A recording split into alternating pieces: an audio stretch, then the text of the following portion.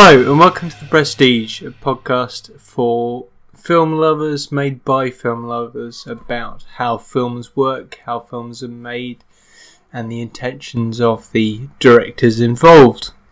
To this end, we are spending this season focusing on a director for a month at a time, and talking about what that director's films mean in great detail, each week taking a different theme or idea and running with that. And we end with our recommendations based on the theme of that week's film, or on actors involved in that week's film, or any other tangential connections we want to make. Every week we start with our discussion of what we've been watching. What else we've had time to watch this week? Rob, you first.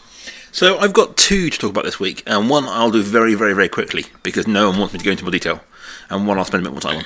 So the first one I watched last night. If anyone follows me on Twitter, they would have seen me live tweet a whole film last night, and that would be Friday night UK time.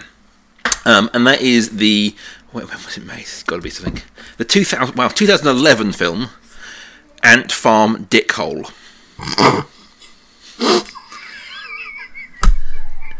This is one of the weirder films in my collection, by one of the weirdest directors that I'm aware of, Bill Zibaba.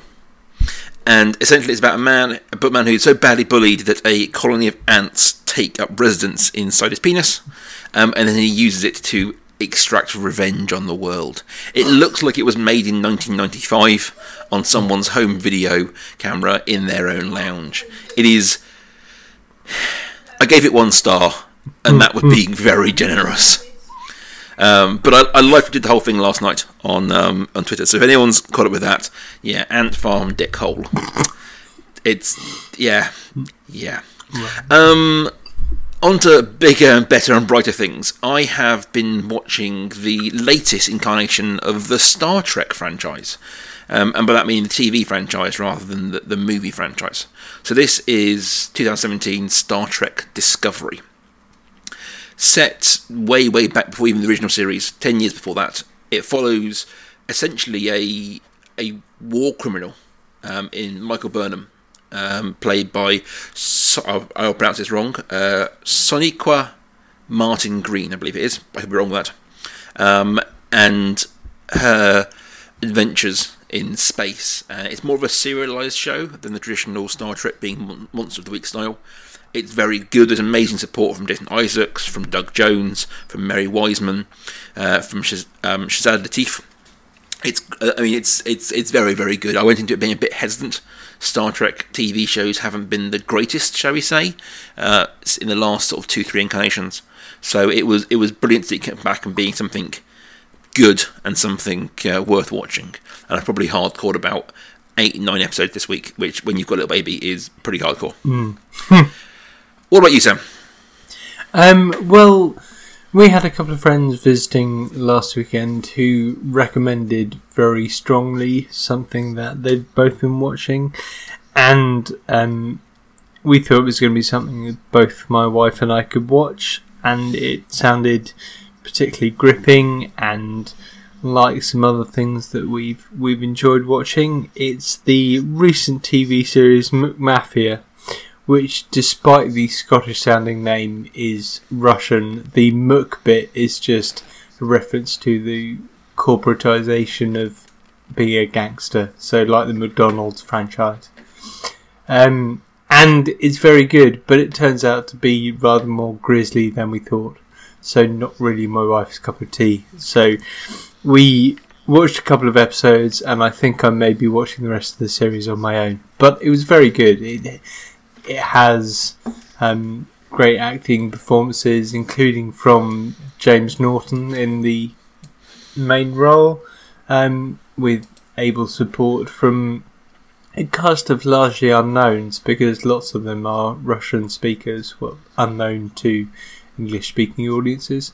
But yeah, it was great. It had sort of political intrigue and family relationships and people having their throats slit in rather graphic ways. Yeah, it's a good watch. And it's on BBC iPlayer. Right up your street then. Yes, it's on BBC iPlayer at the moment. Fair enough. Well, as Sam mentioned at the start, we are going through this month looking at a director at a time, as it were. And we've been looking at this month at Alejandro G. Inarritu, Gonzalez Inarritu, I believe it's pronounced. And we've reached the end of his month, and probably his biggest and most renowned film, his most mainstream film to date, and that is 2014's Birdman, or The Unpitied Virtue of Ignorance. How did we end up here? This place is horrible. Smells like balls. We had it all. You were a movie star, remember? Who is this guy? He used to be Birdman. I like that poster. You wrote this adaptation? I did, yeah. And you're directing and starring in your adaptation. That's ambitious. Are you afraid people will say you're doing this play to battle the impression that you're a washed-up comic strip character? Birdman, as we will be calling it for the rest of this podcast, because I can't say the whole title over and over again, is the tale of Regan, a washed-up ex-superhero actor, played by Michael Keaton, who is trying to grasp at one last attempt at relevance and critical acclaim with his adaptation of a Raymond Carver novel. He's supported by his daughter, played by Emma Stone, and a variety of character actors, both real characters and actors within the film itself, of Naomi Watts, Zach Galifianakis, Andrea Riseborough. We've got great support coming in from Edward Norton, and it tells sort of his attempts to wrestle with his past and come to terms with where he is now. Most notably, apart from a very short precluding epilogue, it is ostensibly shot in one take. It isn't shot in one take. It is shot in a very carefully edited, lots of takes. But it has that same. It goes for that same feel of one continuous flow as the story moves around New York. Now, Sam, as we've often said in the last few weeks, this is your director more than mine. How did you find his real big turn into commercialised filmmaking? Well, now as you said, I love this director, and Maurice Perez is great. 21 Grams is one of my favourites. Bits of Babel I can get on board with. The Revenant, his most recent one, I found brilliant. This, however, I just couldn't get on board with it lots of the time. Occasionally, I mean, Edward Norton is absolutely brilliant, and occasionally I did enjoy bits with him in, as is Michael Keaton was refreshingly good. Towards the end, when they said, "Who knew Birdman can act?" I was thinking, well, I was kind of thinking the same thing about Michael Keaton, because, well, it's my fault, I hadn't seen him very much, but I tend to think of Michael Keaton as Batman. So it was refreshing for me to see him in something that he was genuinely good in. And Naomi Watts is always great, and Emma Stone was brilliant, and so there were enough performances in it that made me think, okay, this bit's good and this bit's good. But I just couldn't get on board with it, and it felt from the very beginning, with the sort of the letters appearing to drum beats and then disappearing and leaving the word amour at the end, and then this sort of very stylized, done in one take. I thought, well, but this is clever, but it doesn't wow me. So there were things in this that I definitely got on board with, and then other reasons that I thought this was too much. I think what sums it up for me is something. I mean, the biggest thing that I couldn't really get over was that he felt the need to insert this magical realist element. I thought it was enough of a story to have him as a washed-up actor, and his troubled relationship with his daughter and his ex-wife and Ed Norton's character, and then he the fact that he had been a superhero actor 20 years before was enough, and then on top of this, you had this sort of telekinesis and flying, and actually, not only was he a superhero actor, he was actually a superhero as well. And I just thought we didn't need that extra, and I just didn't understand why that extra bit had been put in. Okay. How about you? I'm in two minds about this film. Now, I'll deal with the good first before I move on to the bad. I think that I've got to hand it to the camera crew and the editing crew who put together this film. I think there's the one takeness of it all, and whilst you can, if you watch them very carefully, spot the joins. It's a technical achievement, irregardless of anything else. And in many ways, I can respect what Alejandro was going for with this movie. Unlike you, I don't mind the magical realism of that. I felt that it did hammer home the idea that Regan has been living in this fantasy world, and that he isn't after anything real, and he's happy living in this world. Okay. Yeah. Even at the end.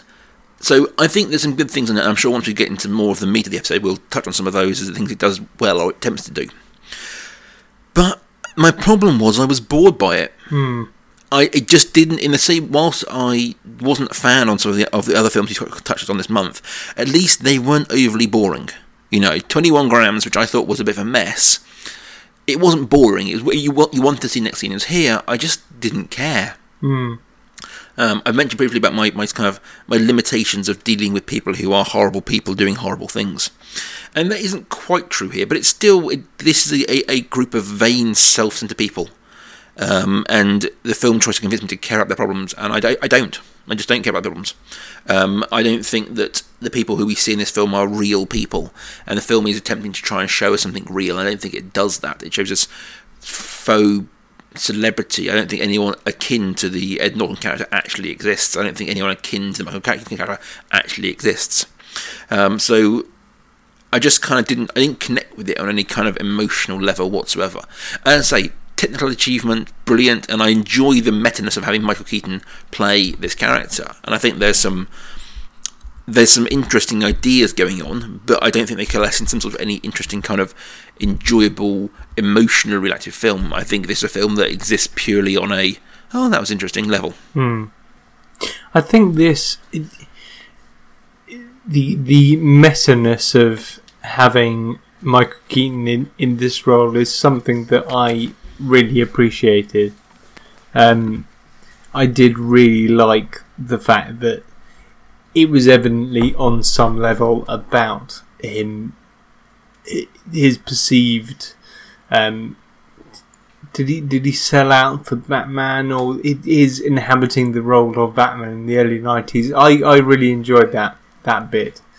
As I said, it was the magical realist stuff I wasn't quite so on board with. As you said, the camera editing, although you can sort of see when it dips in and out of the light goes, there are edit points there. It was nevertheless incredibly impressive.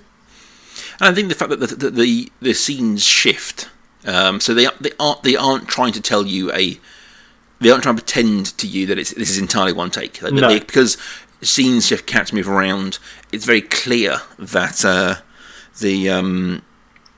isn't the case. Now, talking about the magical realism thing, I've got a couple of questions for you. I think this is a film that, as Alejandro has said, has as many interpretations as there are seats in the cinema. There are many ways to look at this film. And so I'm intrigued to know what your take on it was. Now, talk about the magical realism. Now, I read it that the idea he's throwing, the things are being thrown around the office, the telekinesis, he's actually doing those. He doesn't fly. He gets in a taxi, but he in his delusional state he thinks he's flying. Yes. Which I think works apart from every single one, apart from the very early time in which a light falls on his co-actor's head, his co-star's head. And that, you see him look up at the light, and then the light falls down. And every other time you see this magical realism, I can buy that it's a delusion. I don't understand how that one works. Now, I'm intrigued to know if you've got a thought on that. I see what you mean, because it is actually happening. He can't be in the rooftops loosening the lights whilst being on stage. No. In the same way, in all the other ones, you can. There's a scene when he breaks up his you see his room being torn apart, and it cuts back, and you see him, blood in his hands, holding the wood. Like, he's clearly doing it himself. Yeah, I did think that, and I thought it was really clever how it's just sort of subtly at the end with the taxi driver, and you realise that that he's not necessarily been flying; it could have been delusion.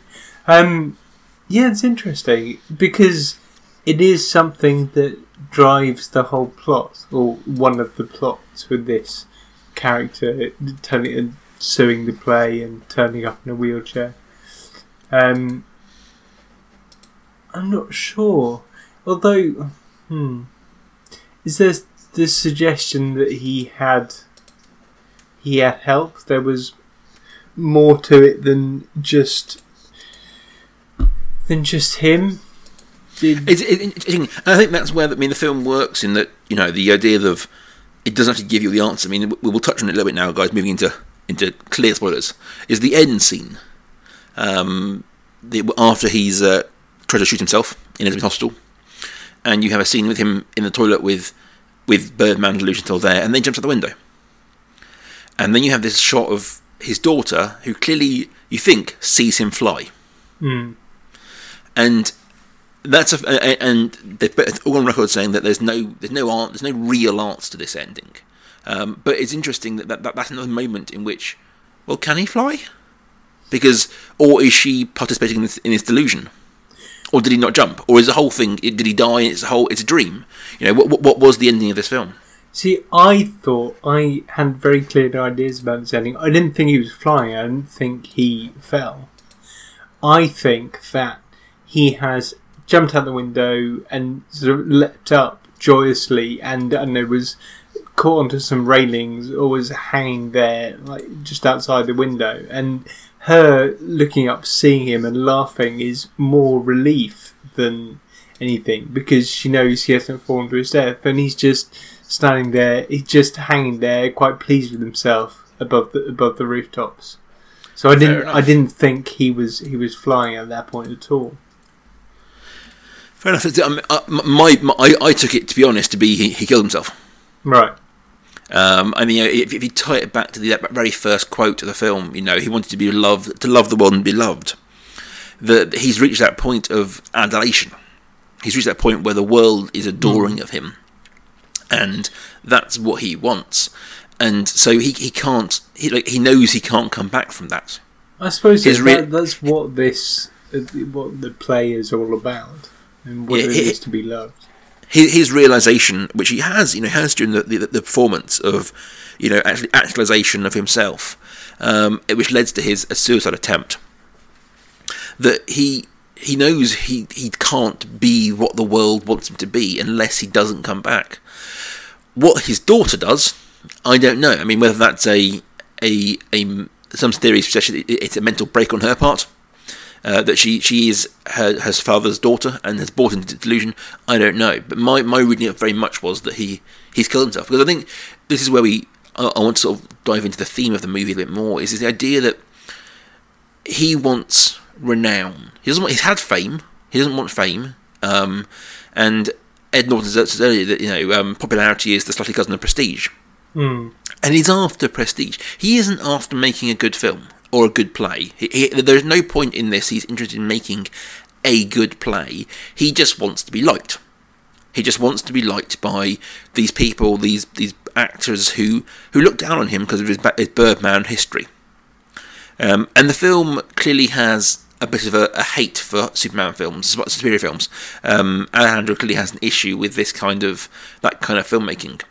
Yeah, you felt very much that the words of Tabitha, the critic, were sort of Iñárritu's words towards the film industry in general. That's what he wants. He's on the side of the theatre critic here. And I think that the actors in this, that you have the sort of Ed Norton character, the Broadway theatre actor, who is presented a little bit as a real actor, shall we say, like a proper actor. But it's clear that he's not. He's as shallow and as self-centered as anyone else in this world. He's made a living doing Broadway plays, but his first introduction in the show is that he's been quit/fired from another project. He's clearly a hard person to work with, and he is as self-centered and as self-interested in himself. And it's not about making a good play. It's not about making a good thing. No one's interested in making art in terms of quality.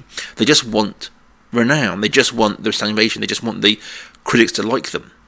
And that's how I think you tie that ending together, that Riggan's finally achieved this. He's liked, he's beloved, his play is a success. He has been accepted into this world of theatre and real acting. And that's it, he's done. He has nowhere else to go. He has no more mountains to climb. Something about that, though, I was thinking about his on-stage suicide attempt, gun firing. There was something about that. I think there was some anger when earlier in the play, in the film, slip of the tongue there.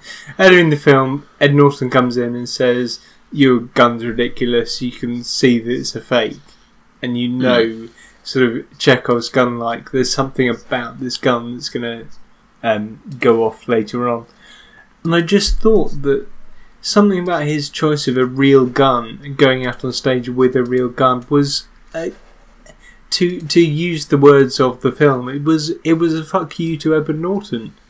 It wasn't necessarily anger at himself, giving up on himself, or something about his place in the world. It was saying, look, if you want reality in this play, I am giving you reality.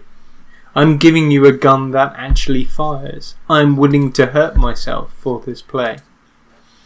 Yeah, I mean, and that's his. It's just that constant need to be liked, to be adored, to be admired, and it sends him down these dark places.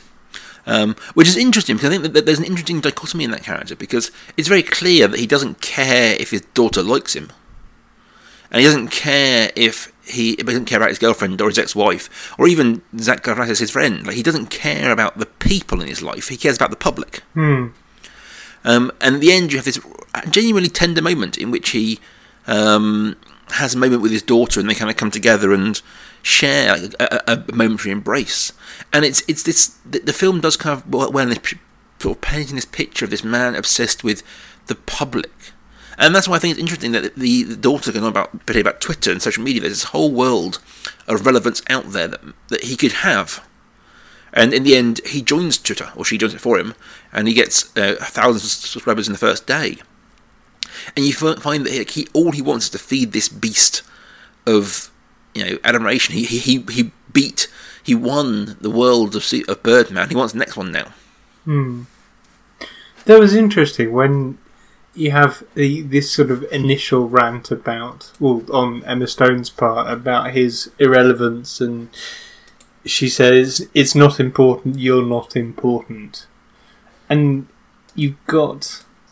because it's clear that social media worth, in inverted commas, is not important. And no. Twitter and YouTube and Facebook are ephemeral. And the film knows that, and we all know that. But what Emma Stone is saying is like the opposite of that. Like, you are irrelevant because you're not seen through these social media lenses. Because I think that's the thing, is that once again, he's going for theatre critics, and he's going for the Broadway audience, and that's still quite a niche renown. It may be professional kudos, and it may be professional renowned, and the idea that theatre is the big brother of film, shall we say? But actually, in the general wider world, it's irrelevance. To everybody, he's Birdman. He's still Birdman to everybody. And I think it's interesting that they do this. But I think the other thing, obviously, since this film was made, that TV has kind of become on, and that's very interesting, sort of in the real world. Comparing this film, because the film talks about film versus theatre, and there's really no mention of TV. But probably back then there wasn't a lot of mention of prestige TV in the way that these days doing a TV show, doing a proper, House of Cards, Breaking Bad TV show is as much renown as anything else. Yeah, it's really weird to think that a 4-year-old film is now a historical document. It is. You're right. I think it's 4 years ago these shows existed, but it just feels. I mean, obviously, there's a lot of gestation time in films between writing and release, but it just feels like it's missing out on this large part of. There's people are doing great TV as better than some films out there. Yeah. So, given that we both went not overly warm in this film, do you have some recommendations on things that you'd point us in the direction of instead of this, Sam? Yes. Now, the first one I want to talk about is, I've mentioned him this episode, and people in the film say, "Oh, isn't he brilliant?" And he is brilliant. Edward Norton is great in this film. I think he's an underused, underappreciated actor in general. He's been great in other things around the 2000s, and I just want to, because it's one of my favourite films, I just want to talk about Around Us, because it is great. It is Matt Damon just I think at the peak of his powers, just post Good Will Hunting, and Edward Norton is good as a character who is there as a friend but really not supportive in the way that a friend should be, and he has that is a sort of a slice of the Mike Shiner gritty arsehole about him, while also being at times genuinely supportive, and it's just a brilliant film and I love it. My second film is one I've also mentioned, and one we're not going to get a chance to have a look at this month. It's his most recent film, The Revenant, and I picked this out. It was my favourite film of a couple of years ago, and it was great. The acting performances were great, and more than that, the cinematography was brilliant. They made this big thing of only having, I think they only had about 90 minutes shooting time a day, because they had to shoot at the witching hour, sort of dusk time. That was when the light was right for what they were doing. And the cinematographer, the DP on that film, is the same as on this film. It's Emmanuel Lubezki, who reunited with Iñárritu for that film. So that's my second recommendation this week, is 2015's The Revenant. Excellent. I've taken a little bit of our little bit there, and I've taken Emmanuel Lubezki as my link too, right, or Chivo as he's known on set. And I want to talk about a film he made back in 2011, so 3 years prior to Birdman, and that is The Tree of Life, Terrence Malick's sort of much maligned and diversive film, telling the tale of a family and also the tale of everything. It has its detractors. It certainly has its moments in which it doesn't make a lot of sense, but the visuals, the sort of the visual stylings that Chivo brings to it are beautiful. They are haunting, and it has that same kind of idea of light and colour that Birdman has. I think I would say that Chivo and Roger Deakins even. Chivo and Roger Deakins are probably the two best cinematographers working today, and Tree of Life is Chivo at his absolute peak. So if you haven't seen it, or if you kind of dismissed it on the first watch through, which a lot of people did, including myself, it's worth going back and checking it out. I want to see a film with Richard Dawkins as DP. Yeah, I'm not sure that's his forte, shall we say. No. My second recommendation is a film from the year after Birdman, and this is kind of a visual thematic echo, I suppose, of Birdman, and that is the film Victoria. Whereas Birdman pretends to be one take and uses that to dramatic effect, Victoria literally is one take. It's a sort of a German film. It won't star anyone that the UK is likely to know, but it literally is a one-take film, shot entirely in one take over the course of 2 hours.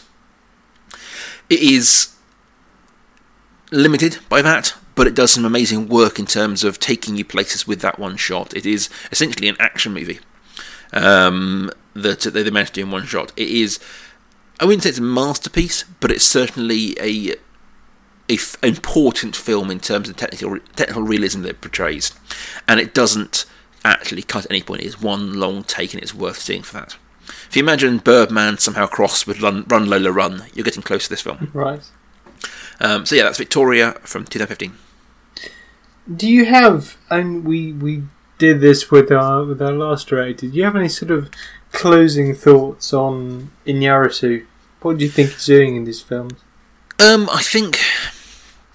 Okay, I'm not going to say nice things now, so bear with me. Okay. I don't think he is as good a director as is Renowned. I think he relies on directorial tricks. I think he relies on, I suppose, the idea of technical wizardry or technical stories, and making the technical filmmaking the story. We talked about this previously. We talked about something like The Matrix.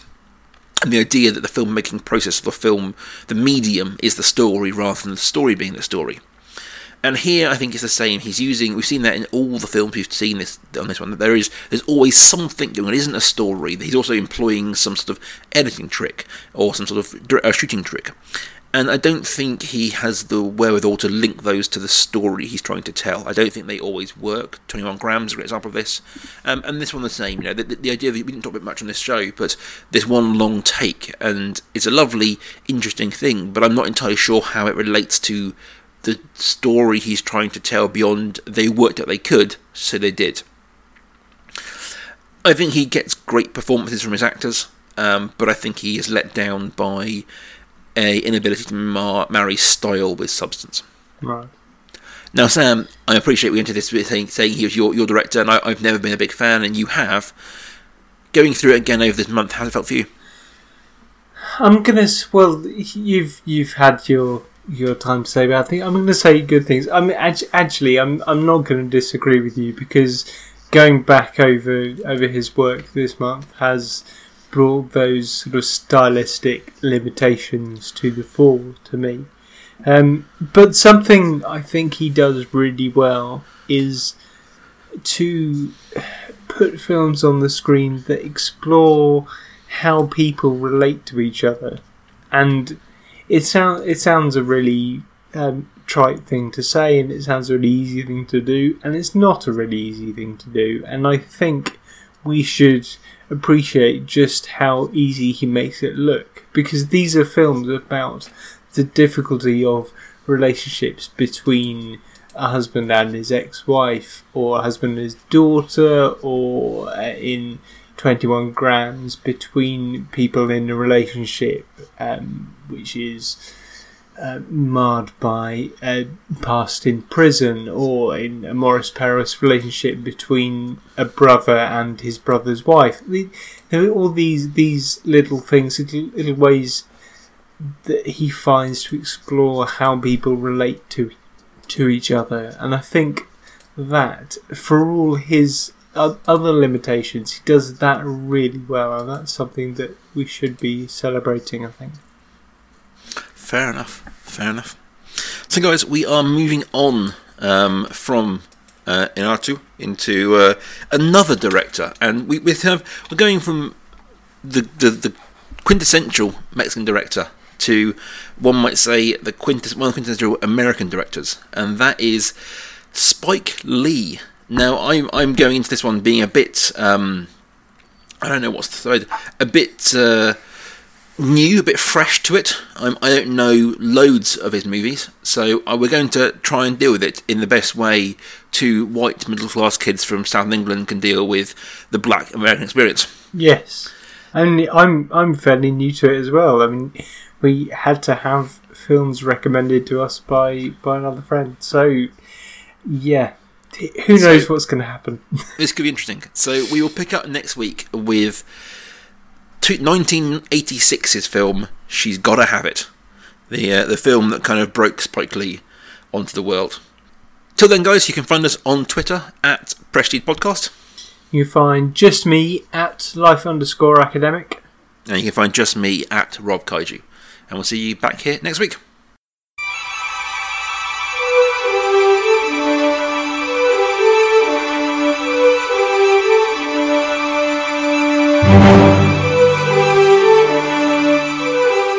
The Prestige is a Kaiju Industries production. Check out their other work at facebook.com/Kaiju Industries. Rawr!